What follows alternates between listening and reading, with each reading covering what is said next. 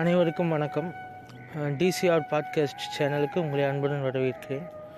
இந்த நாளில் கூட நம்ம அதிகமாக கேள்விப்படுற ஒரு விஷயம் யுத்தம், போர், சண்டைன்னு எல்லா இடத்துலையுமே நடந்துக்கிட்டு இருக்கு.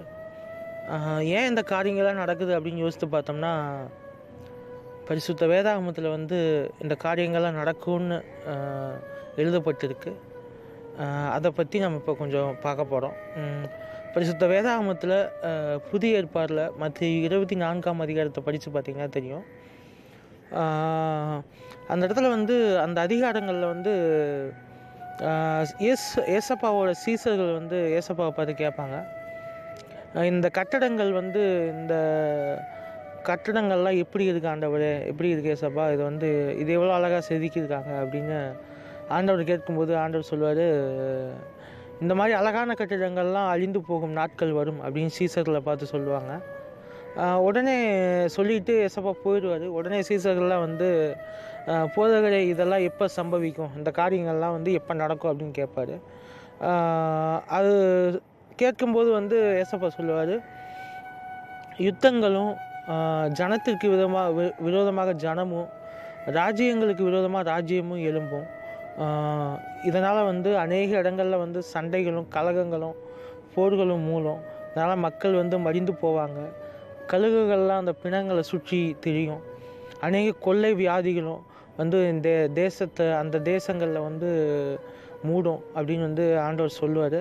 ஆனால் இவைகள் எல்லாமே வேதனைகளுக்கு ஆரம்பம், இப்போ முடிவு வராது அப்படின்னு சொல்லுவார். சொல்லிட்டு எருசலேம் நகரத்துக்கு அந்த ஒரு மலைக்கு போயிடுவார் ஏசப்பா. இன்னும் இதே ரிலேட்டடாக இதே சம்மந்தமாக ஒரு பைபிளில் இன்னொரு மார்க்கு, இந்த லூக்கா சேம் 3 அதிகாரத்தில் இந்த காரியங்கள் வருது. ஏசப்பாவோட வருகையை பற்றி சொல்லப்படுது இந்த 3 அதிகாரங்கள்லையுமே. சீசர்கள் திருப்பி ஆண்டவர் கேட்டுக்கிட்டே இருக்காங்க, ஆண்டவரே போதகரே இது எப்போ சம்பவிக்கும் அப்படின்னு கேட்டுக்கிட்டு இருக்காங்க. உடனே ஏசப்பா சொல்கிறாரு, இந்த காரியங்கள் பிதா ஒருவரை தவிர ஒருவனும் அறியான், ஒரு மனுஷனுக்கு கூட இது தெரியாது, எனக்கே தெரியாது, குமாரனும் அறியான் அப்படிங்கிறாரு. பிதா ஒருவருக்கு மட்டும்தான் இது தெரியும் அப்படிங்கிறாரு. இந்த நாளிகையிலாவது இந்த நேரத்திலாவது வருவேன்னு யாருக்குமே தெரியாது, ஒரு திருடனை போல் நான் வருவேன் அப்படின்னு சொல்கிறாரு.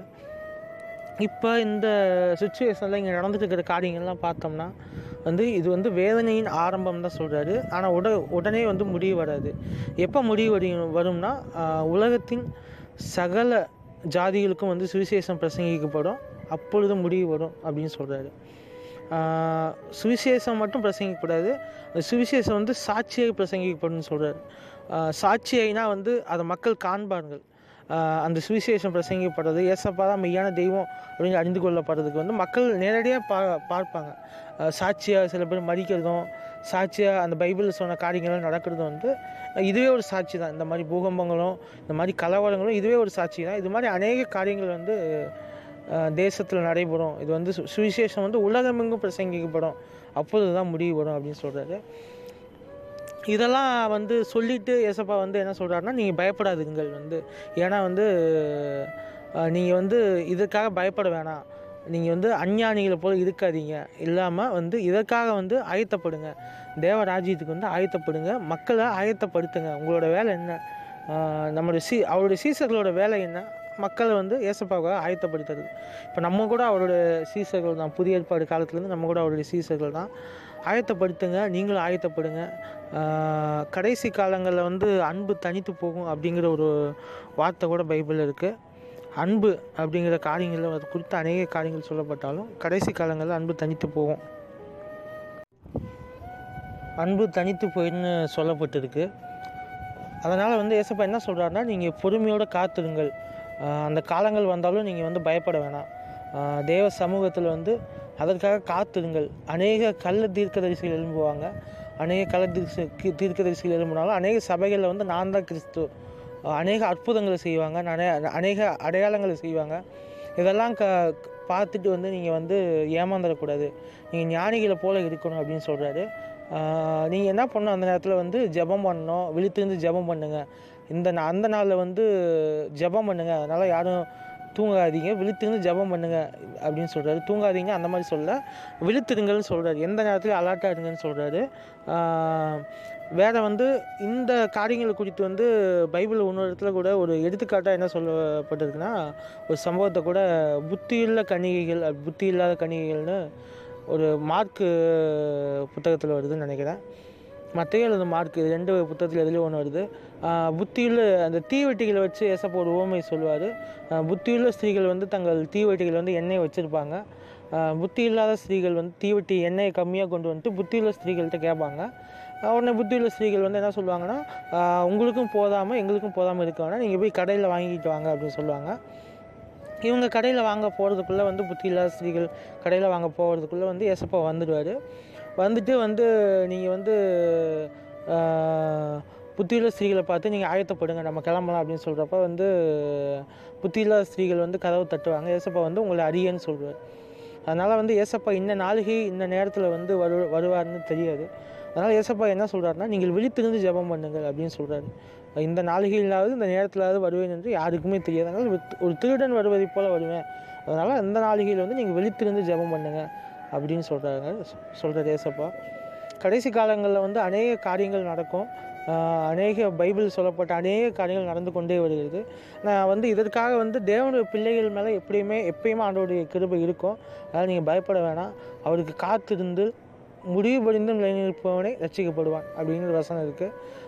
இவ்வளோ காரியங்கள் நடந்தாலும் நீங்கள் கர்த்தருக்கு ஒரு சாட்சியான ஒரு வாழ்க்கை வாழ்ந்து முடிவு படிந்தும் அவருடைய விசுவாசத்தில் அன்பிலும் அவருடைய சுவிசேஷ அறிவிப்பதிலையும் நிலைத்திருந்தீங்கன்னா நீங்கள் எந்த விதமான காரியங்களுக்கு தப்பு வைக்கப்படுவீங்க.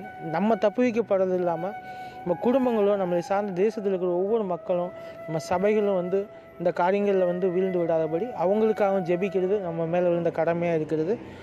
So pray for every nation. அதனால் நம்ம தேசங்களுக்கு மட்டும் கிடையாது, இந்த மாதிரி கஷ்டப்பட்டு இருக்கிற போர்னாலேயும் வியாதிகள்னாலேயும் கஷ்டப்பட்டு இருக்கிற ஒவ்வொரு தேசத்திற்காகவும் ஜெபம் பண்ணுங்கள். இந்த காரியங்கள்லேருந்து கண்டிப்பாக ஏசப்பா வந்து ஒரு விடுதலை கொடுப்பார். இன்னொரு வார்த்தை கூட சொல்லப்படுது பைபிளில் வந்து, தெரிந்து கொள்ளப்பட்டவர்கள் நிமித்தம் வந்து இந்த காலங்கள் வந்து குறைக்கப்பட வாய்ப்பு இருக்குது அப்படின்னு ஏசப்பா சொல்கிறாரு. நம்ம எல்லாமே ஏசப்பானால் தெரிந்து கொள்ளப்பட்டவர்கள். அதனால் வந்து இந்த காலங்கள் கண்டிப்பாக குறைக்கப்பட வாய்ப்பு இருக்குது. ஒரே ஒரு சாய்ஸ் என்னென்னா, நம்ம ஏசப்பா சமூகத்தில் உட்காந்து மன்றாடணும். ஆண்டவரே, இந்த தேசங்களுக்காக இனிமேல் வந்து இந்த காரியங்கள் இந்த தேசத்தில் நடைபெறாதபடி, இந்த மாதிரி காரியங்கள் நடைபெறாது, கொள்ளை வியாதிகளும் பொருளும் எங்கள் தேசத்தையும் அண்டை தேசத்தையும் பாதிக்காதபடி கொஞ்சம் தயவு வைங்க. நோவா காலத்தில் வந்து அழிக்கப்பட்டது போல ஆண்டவரே, அநேக சேதங்களை என் தேசங்கள் பார்க்காதபடி ஆண்டவரே, என் தேசத்தை சுற்றி கொஞ்சம் இறக்க வைங்க அப்படின்னு சொல்லி ஆண்டவர் நோக்கி ஜெபம் பண்ணுங்கள். ஜெபம் பண்ணது மட்டும் இல்லாமல் எல்லா மக்களும் வந்து ஏசப்பாவை அறியும்படியாக கிருபை தாங்க அப்படின்னு நீங்கள் ஜெபம் பண்ணுங்கள். கர்த்தர் தாமே உங்களை ஆசீர்வதிப்பாராக. Thank you for hearing this podcast channel. Thank you. Bye.